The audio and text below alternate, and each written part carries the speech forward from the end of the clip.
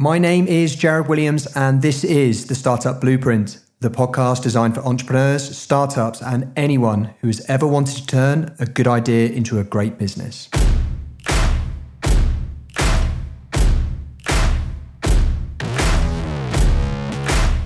My guest today is the founder of a media brand that owns a host of iconic publications, such as Foodism, Escapism, Hedge, and the damn right awesome Square Mile.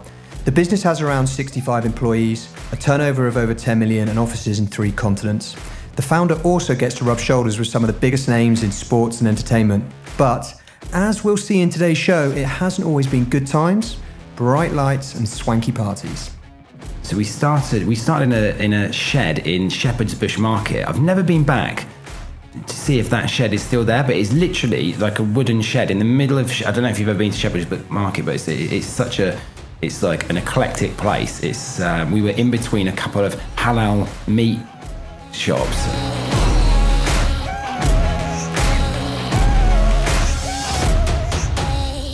That was Tim Slee, the founder of Square Up Media, and you're listening to the Startup Blueprint. This interview started with Tim talking about his upbringing in Cornwall and how he wasted, and I'm quoting here, 2 fucking years at catering college after his mum lavished praise on a fruit tart Tim had prepared for the family. We pick up Tim's story a few years later, by which time his culinary ambitions had well and truly been put to bed. So, 19, moved to London, you know you can sell. What was your first step? I had a job for about 6 months as in media sales, and I didn't even know. Here's the thing, right? I didn't know what media meant, and I saw a job advertised in the back of the Evening Standard or the Metro, and it was one of those small ads saying, "Do you want to earn some money? Are you good at sales?" And I thought, I am good at sales, so I'll take that job, media sales. I thought, all right, I'm going to go and sell some of those medias, whatever they are. And I went to an office in London Bridge, and it was selling classified advertising in the back of magazines that, you know, it was a contract sales house, basically. Right. So they would buy pages off magazines who didn't have classified sections, and they would split it up and sell it for more effectively. So you'd buy for £1,000 a page, you'd sell it for £4,000 a page. And I was one of the sales guys, and I did it for 6 months, and I thought, this is easy, we should do it for ourselves. So I convinced the guy, because I was probably, I don't know if scared is the right word, but it was way easier to go with somebody else. So I said to one of the guys, hey, we should do this, we should set up on our own. And he said, yeah. Looking back in hindsight, he'd have said yes to anything. He's like a nutter. And what did he bring to the bit other than someone you could work with? What was he brought? I'm still occasionally in touch with him. So and he's the right character, but he brought the understanding within myself that you have to be able to work with other people, because he was quite testing. Interesting. By his own admittance, like, he was a nightmare. Like, he wasn't allowed a bank card, because as soon as he couldn't understand if there was £1,000 in the bank, why we couldn't just spend that. And we might have had £2,000 bill to pay, but that made no difference. There's £1,000 of our money in there. Let's go and get drunk tonight on that. And if he had a bank card, it would all go that night. So he said by his own account, I can't have a card. It was just common knowledge. If he had access to the money, it would go. Wow. So it was. And I was 19, he would have probably been, he was a couple of years older, 21. And we had that business for like 4 or 5 years. Right, okay. Yeah, I bought him out for £10,000 in that business. Yeah, we were turning... What year was that you bought him out? Must have been around... My memory's rubbish, but must have been around like 2004. Right. 5, maybe, something like that.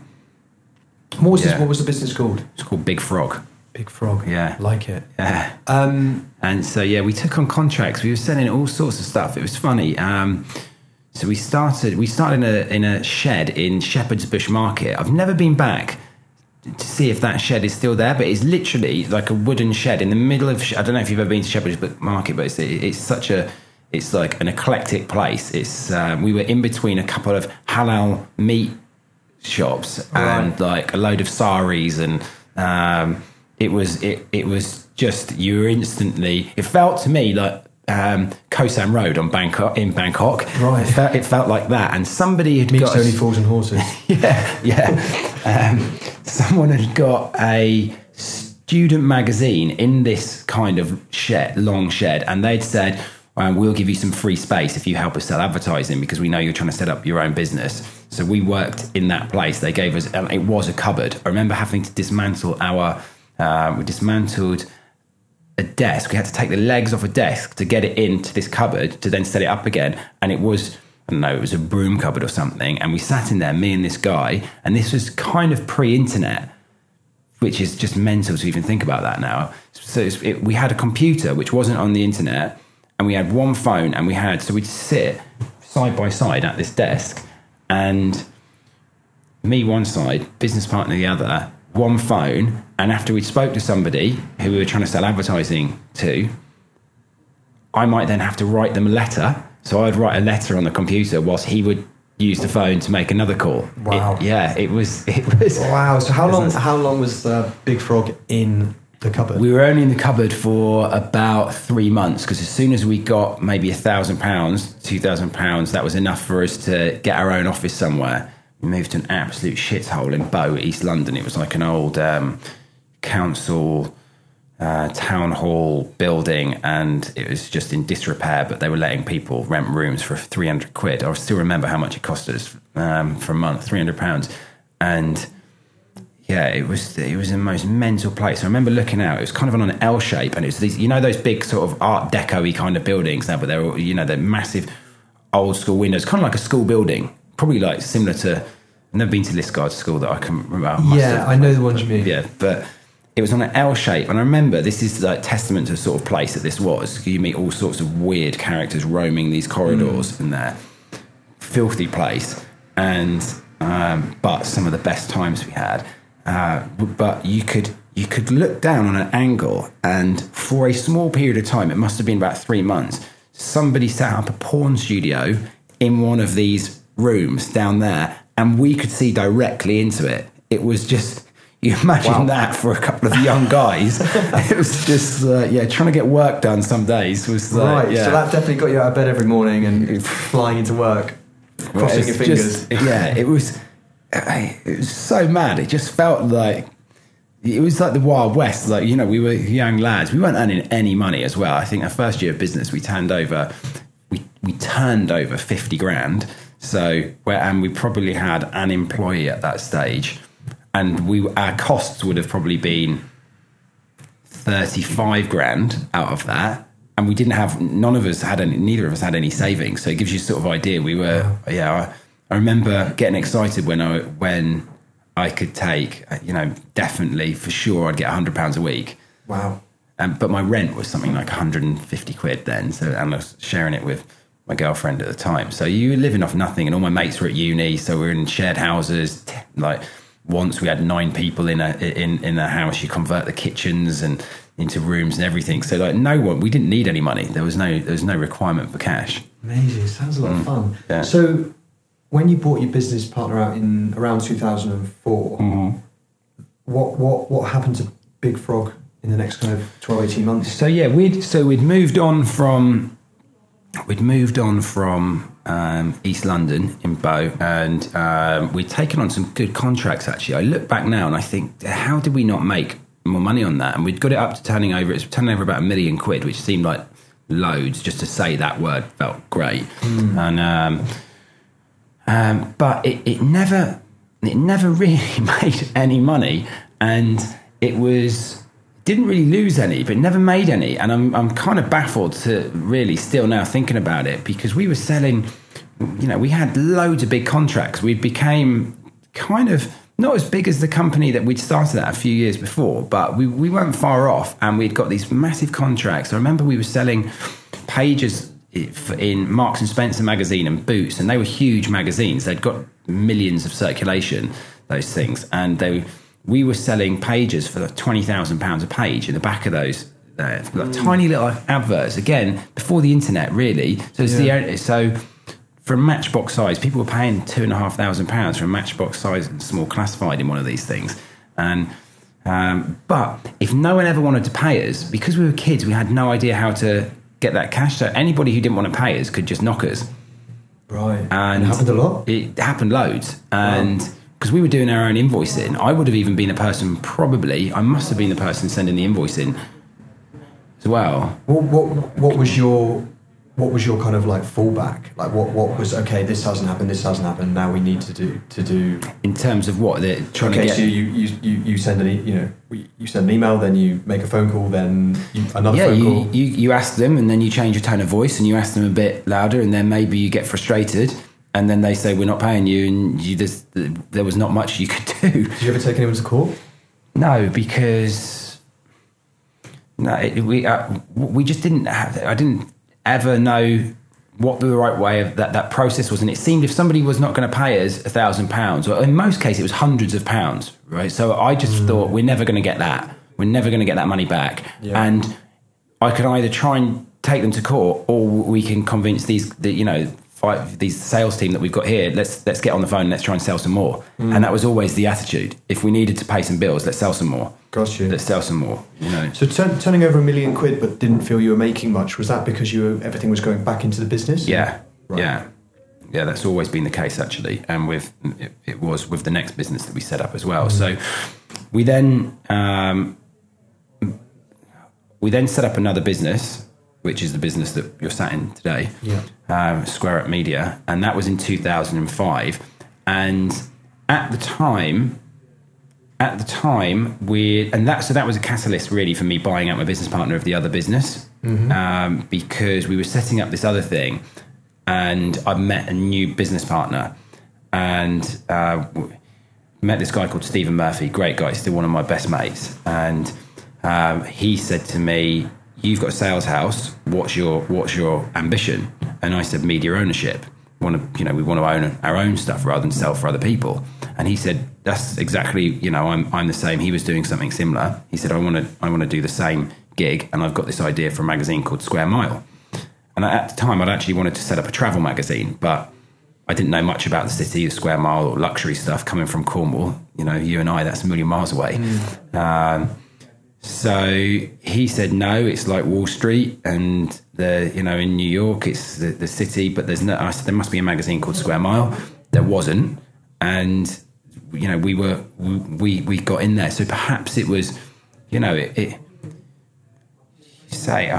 my part, it was more luck than judgment. On Stephen's part, certainly he'd seen a gap in the market, and he said, let's jump in on Square Mile, and he was right. It was such a good time to launch a title like that. So people obviously talk about like a eureka moment with businesses, but that it sounds like a lot of your skill set and ambition had kind of slowly been maturing with Big Frog, and then the luck was finding someone who you could like align your ambitions with. Yeah, I think that's true in life. Of you find it could be an opportunity, it could be a person, it could be a step up from where you are at the moment. And actually, our business, Stephen had one other guy, and he was selling space for other people as well. He was a media salesperson, but had his own business, and it felt right, and he had some good ideas, and he had ideas that I didn't have. And I was really interested by working with him, and I could just see that for us to be able to team up would be, it would take us on to the next level, and me and him would get the best out of each other. So is that what you think someone should look for in a co-founder? So like different strengths, different characters? Yeah, I think really you just got to get on with that person, and if you're excited by working with them, straight away, if there's a bit of a spark, like, hey, we could do this, and you're both of you are looking at each other thinking, yeah, we could do this. This is like, we can make this happen. Then great. And it depends where you are in different stages of your career as well. I mean, if this is your fifth business, you're probably unlikely to be looking for that, because you already know lots of people. You could have lots of good staff. You could put a good team together. So what you might be looking for is someone with deep pockets to fund something. So it really depends. But if it's a startup, really, you need someone who you're going to be in the trenches with. Yeah. If you're going to be pulling late nights, you probably don't want someone with grey hair who's going home to 2 or 3 kids, and they're only doing 3 days a week. That's the chairman. It's a different role. So right at the beginning, you mentioned, you've got your skill set. Your vision seemed to be around owning the brands rather than just selling space for them. So what if I asked you back then, like, what success looked like, in 2005? What would you have said? What would take over the world? It was. You look back as a young kid. I reckon every lad has the same objective: get as big as possible, massive money. I've never actually been materialistic. I'm not money motivated. It's I love getting deals over the line. I'm very excited by that. But having the money is never, and perhaps that that some people, it really benefits them because they want all the cash, they want the money, and that's their main goal, and they want to take money out of the business, they put it into their own bank account. They can do things. For me, I just wanted to achieve, and money was a byproduct of achieving things. So I don't know. It's so owning a lot of brands. Just to be able to do interesting stuff. Yeah, and recognition, being recognised as significant in the space. I've never actually. That's never bothered me. You get people who really want to be known as the voice of the industry, or to have credit for what they've done, or to be compared to the rival business. And I never paid any attention to what people would say they're your rivals, and I was like, not interested by it. You're going to waste loads of time thinking about other people's shit when it's difficult enough to run your own business, rather than thinking, oh God, this person, they're better than us or whatever. If they're better than us, then then maybe have a look at it. But I never used to spend ages looking at competitive magazines. I just wanted to do our own stuff and make it as cool as we could possibly do it. And if it worked out, then great. Interesting. So early days of Square Up Media then did it all fall into place quite quickly? Well, we had two businesses running at one time. We had all these contracts for Big Frog at one stage. So they were still there. So we had this ready-made sales team. So what the plan was to run down those contracts that we signed like a year contract with everybody that we had. So all these people we were selling media for, we'd sign mostly year contracts. So we were running those down one by one, and effectively what we were doing, we were taking the sales team and we were moving them onto our own product. So that business was just becoming a non and winding down. But we had to do it slowly because it was making money. It wasn't making money. We said earlier, but we had obligations to people. So with anything in media, the most important thing is if you've got a sales team, because I meet so many good people who've got good ideas for media, but if you've got no one who's going to sell it for you, you're kind of screwed in a way. Or in a lot of cases, I mean, Instagram might say differently. They start off with a great concept and turn into £1 billion business. And so is that what you focused on straight from the get-go, ensuring that the sales function of Square Media was right? Yeah, it was predominantly always, and kind of the sales is still the beating heart of the business. And what? So the culture of the We've firm. still got one of those guys. We've still got one of the guys from Big Frog days who work here. Really? Now. Yeah. Amazing. Mike, he's in the sales team. Yeah, he heads up the whole sales team. Yeah, he's an absolute legend. And he's worked for me since he was 17. He's now 32. Wow. Yeah. So culturally, then, walking through the office to sit down here, there's a great energy, and I've been here before, and it's always the same. What have you done to create the right culture at Square Up Media? I think you just need to let people enjoy themselves, and you've got to. Thing is, there was no distinct play on what's the culture. Nowadays, when you're starting a business, it's all about the culture, and you have to, there's dedicated people in startups who that's their job. Whereas that was never anything that anybody discussed when we were setting up the business. And because again, perhaps it was just who we are. We were young kids when we set up the business. I was 19. I used to lie and say that I was 25 because we were hiring people who were 26, 27. I thought no one's going to work for a 19-year-old kid. Now it's quite cool. You know, it's like this guy must be a genius. He's a tech entrepreneur or something. But then I was thinking, God, these guys will walk out the door if they find out I'm a kid. So everybody was young, really, and it's still the case here now. It's a really young company. The average age, there's probably 50 of us here, and the average age must be 25, something like that, 26 maybe. And so that in itself creates a good culture. And you just need to keep those people excited and happy. It was much easier back in the day because you used to have to say, well, we'll just buy, drinks on us, hit all your sales targets, everybody, let's get these magazines out the door, let's get this event done, let's do this. And, we're all going out drinking, and everybody would say, yeah, great, we're in. Right. Now, if it gets to Friday and I send an email around and say, guys, cars going behind the bar, we're all going to go to the local pub and we're all going to have drinks. 3 people will turn up because there's 40 people, they're all in the gym. Wow. Yeah, it's changed. The millennial doesn't drink anymore like that. You need to be organising like you need to rope them in with a fitness class. Come on, we're going for a fitness class. Go for a HIIT session at 5 o'clock and then we'll go out drinking. Well, our Christmas party for lots of our Christmas parties, we've ended up, we didn't do it last year because there ended up being too many of us at that stage where there was about 100, just under 100 in the company. We'd go skiing and we'd take everybody skiing for a few days, and that was good because that way you could do drinking and skiing. So right. It's an après ski kind of, some people could. So you're basically trying to find a way to get some booze in them somehow. Exactly. Yeah. So on that topic, actually, because I don't, I'm familiar with some aspects of your industry, and I realise that it can be quite drink heavy at times. Is that fair to say? Yeah, media's a massive culture for that. Right. Again, like I say, changing, but we sometimes do activities and we get, we take people out, like rowing down the Thames, canoeing, whitewater rafting, mountain biking around the Olympic Park. All those things are massively popular, but so much of media business gets done with the clients over a lunch. Right.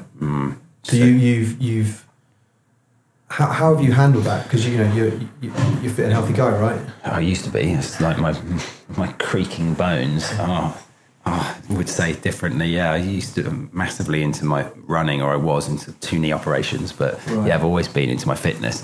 But I drink way less now than I used to. But it was amazing. Media is an amazing industry because everything which is fun or interesting, which is happening, and we happen to be in one of the coolest cities in the world, then you get invited, you're a part of it. That's what lifestyle media is, and we have brands which put us right in, right smack bang in amongst all of that. So anything that you wanted to go to, any sporting match, any party, any nightclub, anything, it was almost like we had golden ticket just to be able to walk around. And it's still the case for Incredible. For lots of guys, and you get tickets to the World Cup, to everything. It's an unbelievable life, both for the salespeople and also for the editorial guys who just have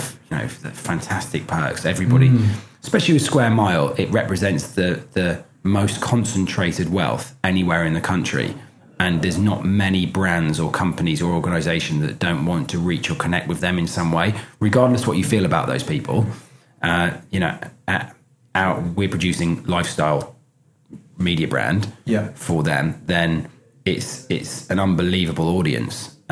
With being almost like the mouthpiece for we're not not a business title, we're not the FT, but representing them in some way. Grants you a fantastic, access to across London and wherever else, and that made for a really fun start to the business. I bet. So looking back on where are we now? 13. Well, including Big Frog, a few more years. But what are you? What are you most proud of? Being honest. There's been so many times where, other than telling a fib about in the early years about how old I was, like we've been, to always been honest with everybody, with the staff. We have a open P&L when we've lost money, when we've made money. We've never hid that from anybody. I think that's probably more common now with businesses, but back in the day it wasn't. People used to keep that behind closed doors. Being honest with clients, being honest, there's nothing. I feel like we've always done what we've said we'd do, or we've our best intentions, and I think that so there's a lot of things which keep business owners and just people in general up at night, worrying about stuff, trying to cover your tracks and tell fibs. It's like that's one thing that is, I've never had to worry about. And what about almost the reverse of that? What's been the biggest mistake when you look back? What sticks out in your mind? Too many to mention. So many mistakes, and I think it's just how you handle those. Sure. And you beat yourself up more and more when you were in the early days about them. How could I get that wrong? Because everything's got to be perfect. It's never going to be perfect. Nothing that you do in life. No. So it's it's knowing that you're gonna make mistakes. So what do you do then? When you make a mistake, how do you respond? Is there something in your DNA that allows you to respond in a way? Well, it's usually quite costly, so it's how much does that cost the business? Right. You just got to look at that and think, how are you not going to do that again, or how did that happen? And if it's a staff member who's made that, then you want to make sure they understand, so they're not going to make it again. You want to try and learn from it. Sometimes you shouldn't have made those mistakes in the first place. So you've got to work out how did that happen. Got you. So I'm aware that there's been some kind of at a corporate level. There's been some interesting. You acquired Factory Media Limited. Yeah. Last year, and I understand that's an interesting position now. Do you want to run us through kind of how it happened and almost why it happened? Why did you? Yeah, so Square Up over the how many years that was. We launched in 2005. We grew to 4 titles, and all of those titles were doing well. We launched another one for the City hedge fund guys, Hedge magazine, great beautiful title, and then we launched a magazine called Escapism.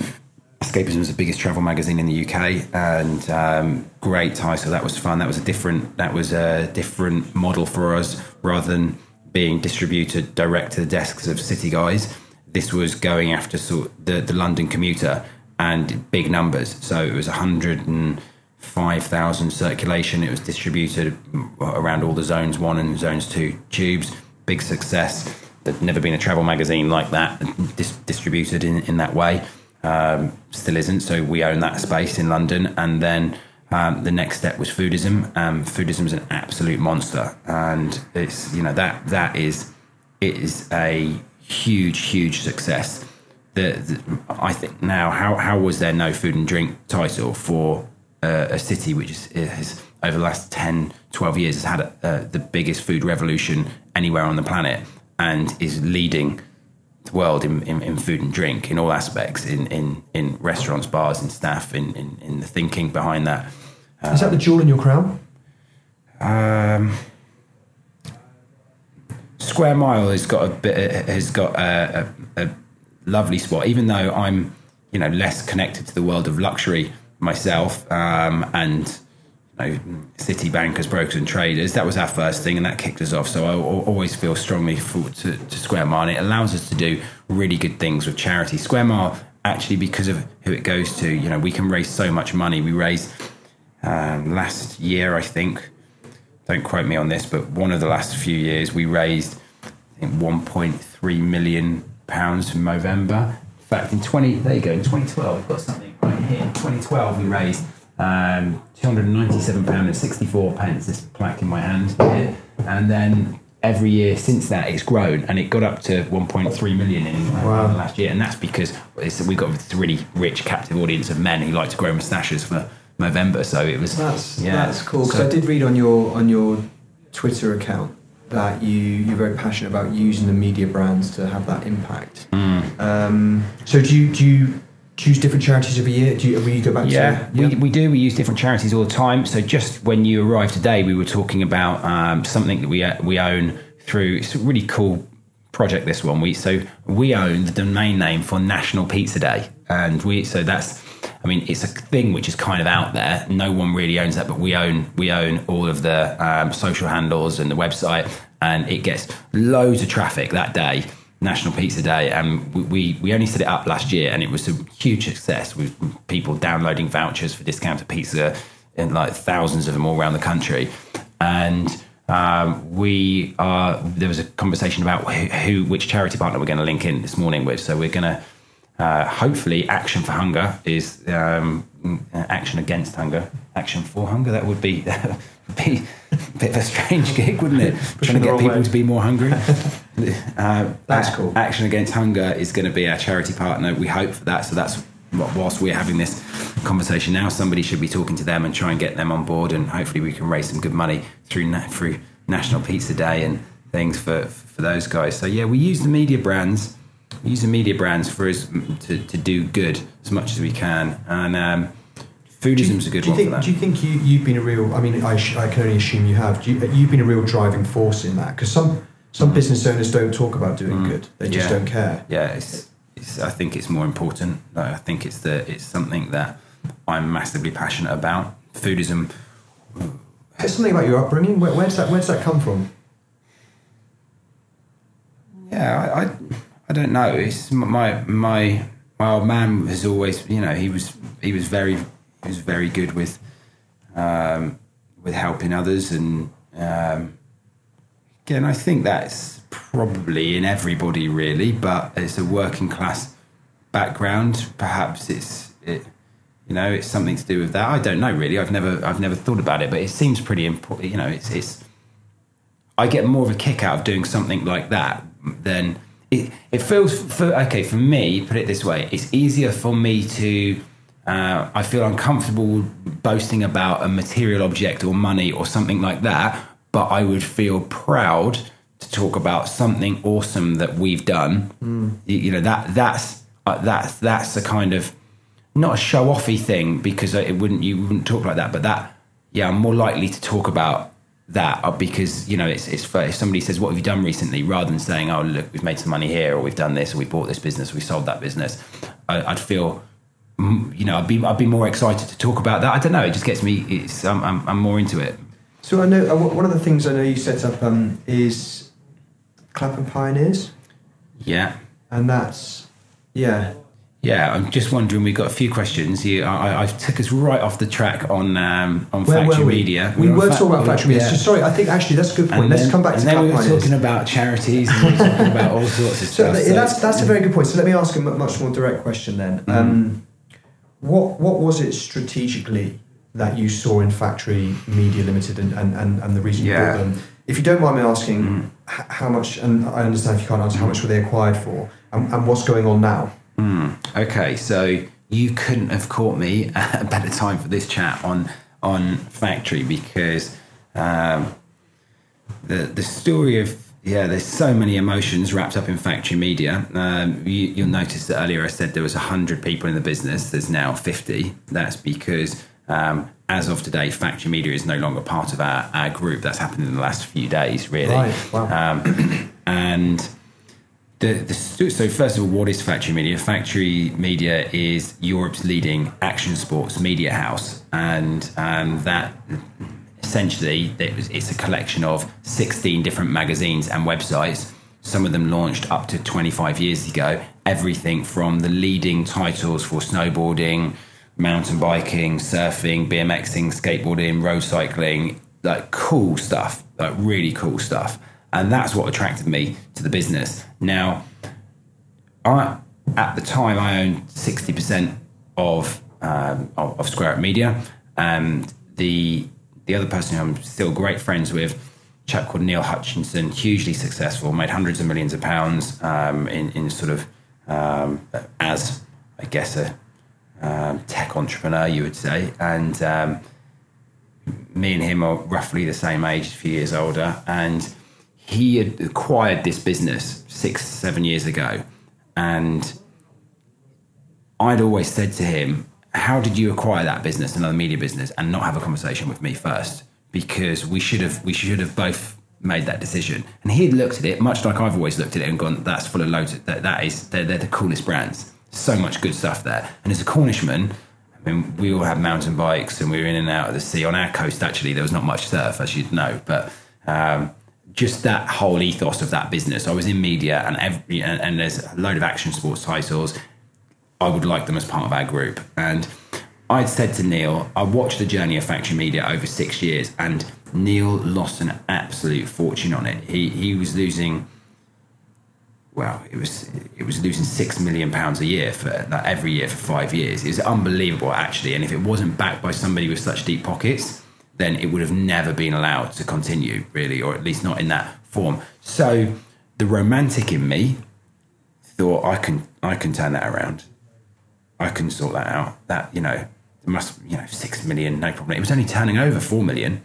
Turning over 4, losing 6. Wow. So yeah, it's a real swing. And so we took on the business and we made some changes. We stripped out their management team at the start.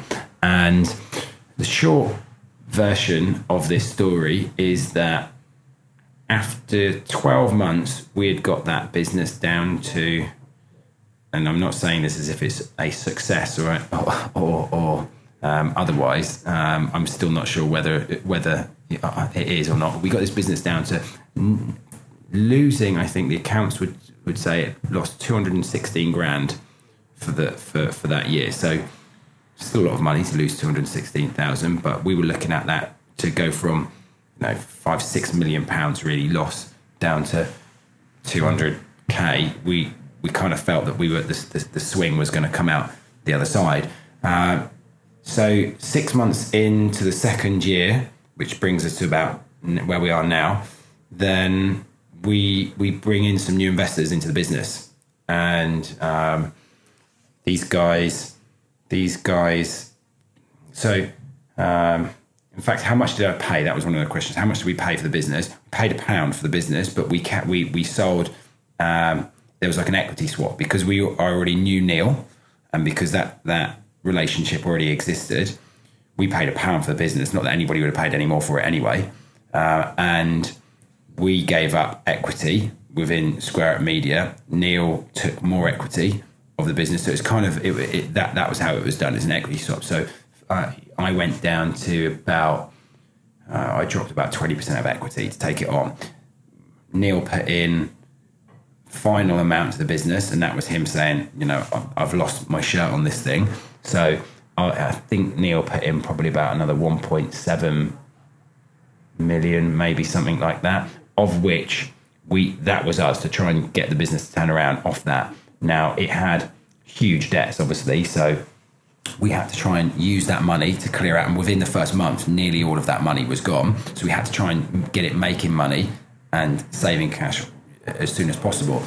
And that was a lot of hard work. So there's not been really any holidays since even 6 months before that deal, as we were prepping for it. So it's been a couple of years. I could do with getting on the beach pretty soon, and then. So then it comes to, we were talking about the investors. So during that process, Neil made it clear from the start that he didn't want to put much more money into the business. He'd already lost 30 million quid basically on it. It's a lot of money, huge amount of money to lose on it. So we were, by that stage, I was right in on it on Factory Media. We could see light at the end of the tunnel, and there was a load of hard work going into the business. So it was a case of, let's raise some more money, let's raise some cash, because it was looking like it was going to be somewhere near self-sufficient. 6 months down the line. For the business as a whole? For the whole group, because my focus had been on factory media, but largely the money was for factory media because that was what needed the most urgent requirement of cash. And also we wanted to grow in other areas of the Square Up group, so we needed cash and resource to do that. And so we found a new investor, and funny enough, this is a Cornish connection to this as well. Although they don't appear too much of a Cornish firm nowadays, but this investment company is called FCFM, and they are owned by two guys, Jason Granite, whose family reside in Cornwall, and Michael Spencer, he's one of the biggest players in the city. He's just presently sold ICAP for 3.8 billion. So all of that money is running through FCFM in theory. Also, so that's where the group is going to look after that cash, and then they make acquisitions. So it's not really a fund because it's all private money. But they came on board and they bought out the other shareholders effectively. So they've taken between a 40 to 60% stake. So it's now me and just those guys. So they're our partners. And the first thing that they did when they came on board was they took a look at the business of Factory Media, and they looked at it and saw the track record of 30 million quid loss and said, we're not into this. Skateboarding, BMXing, that's not for us. There's other areas of the business where we can see massive growth, food and drink. And so dream's over effectively. And because of the size of, these guys, then it was, they weren't fussed on holding out for an exit, a big exit for factory. So it was an asset sale, really. Factory's assets continue to be, all their brands move on, but they wanted a really, really quick fire sale of the assets so that we weren't going to be drawn into a year-long management team looking for a sale of the business. And so it's been an emotional roller coaster on that front for us. It's been, because you get close to these guys, that's 50 people effectively out of work at the drop of a hat, because of new investment firm coming in and not sharing the vision for that side. And it's to be seen whether that will be the right decision. You can't argue that the money is in the other side of the business. But when you spend 18 months, that has been the most intensive work period of my life. To spend, 18 months, no holidays, no days off, working hard. You've become great mates with all the people there. They're really, they're such good people. They're passionate.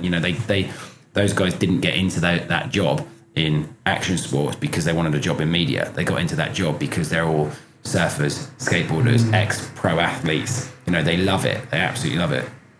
Was there a moment when you had to break it to them?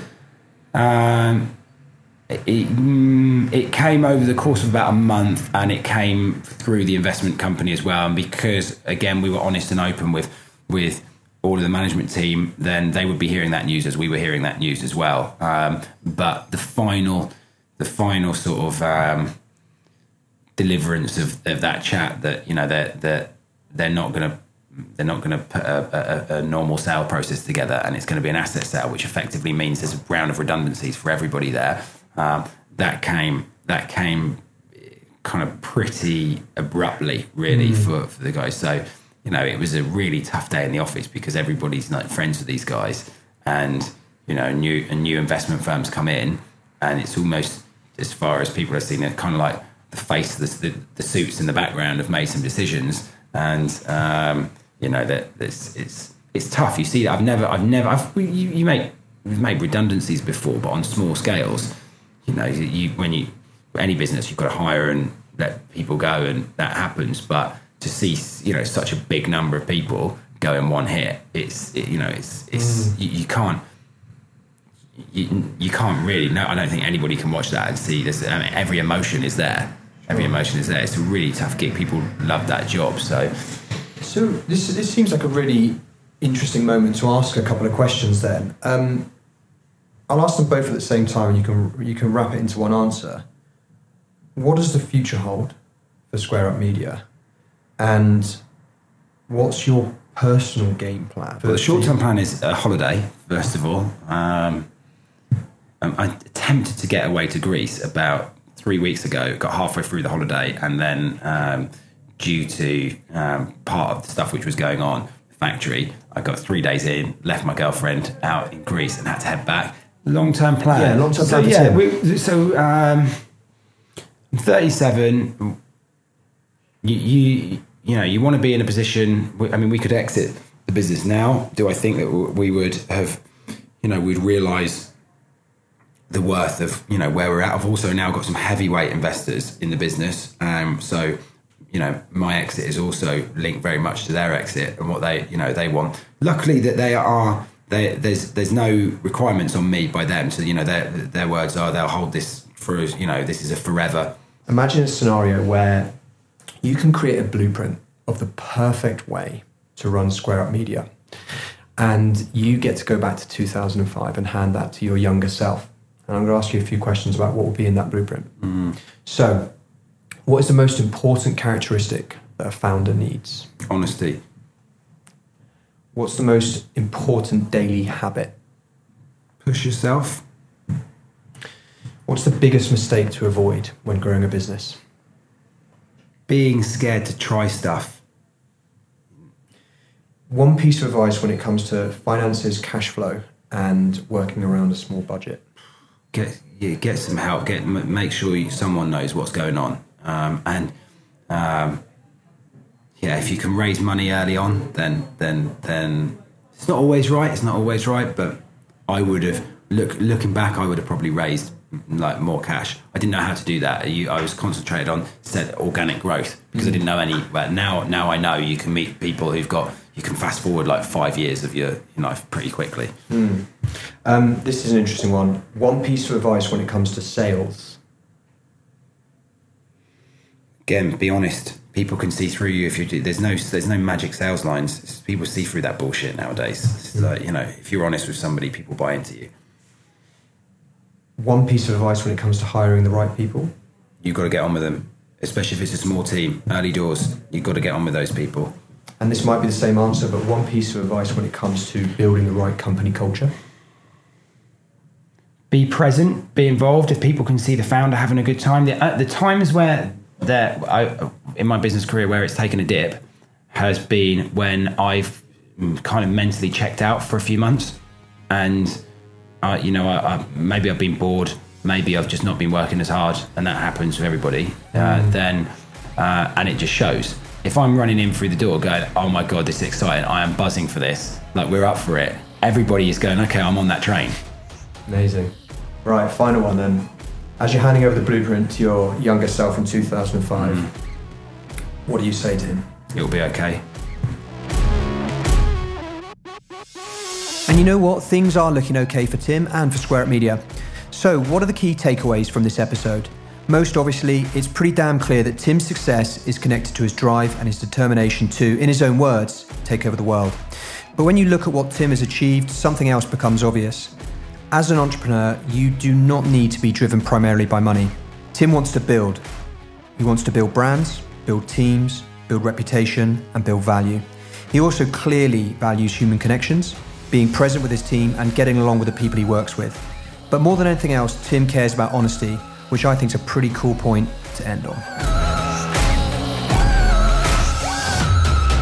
My name is Jared Williams, and this has been The Startup Blueprint, the podcast designed for entrepreneurs, startups, and anyone who's ever wanted to turn a good idea into a great business.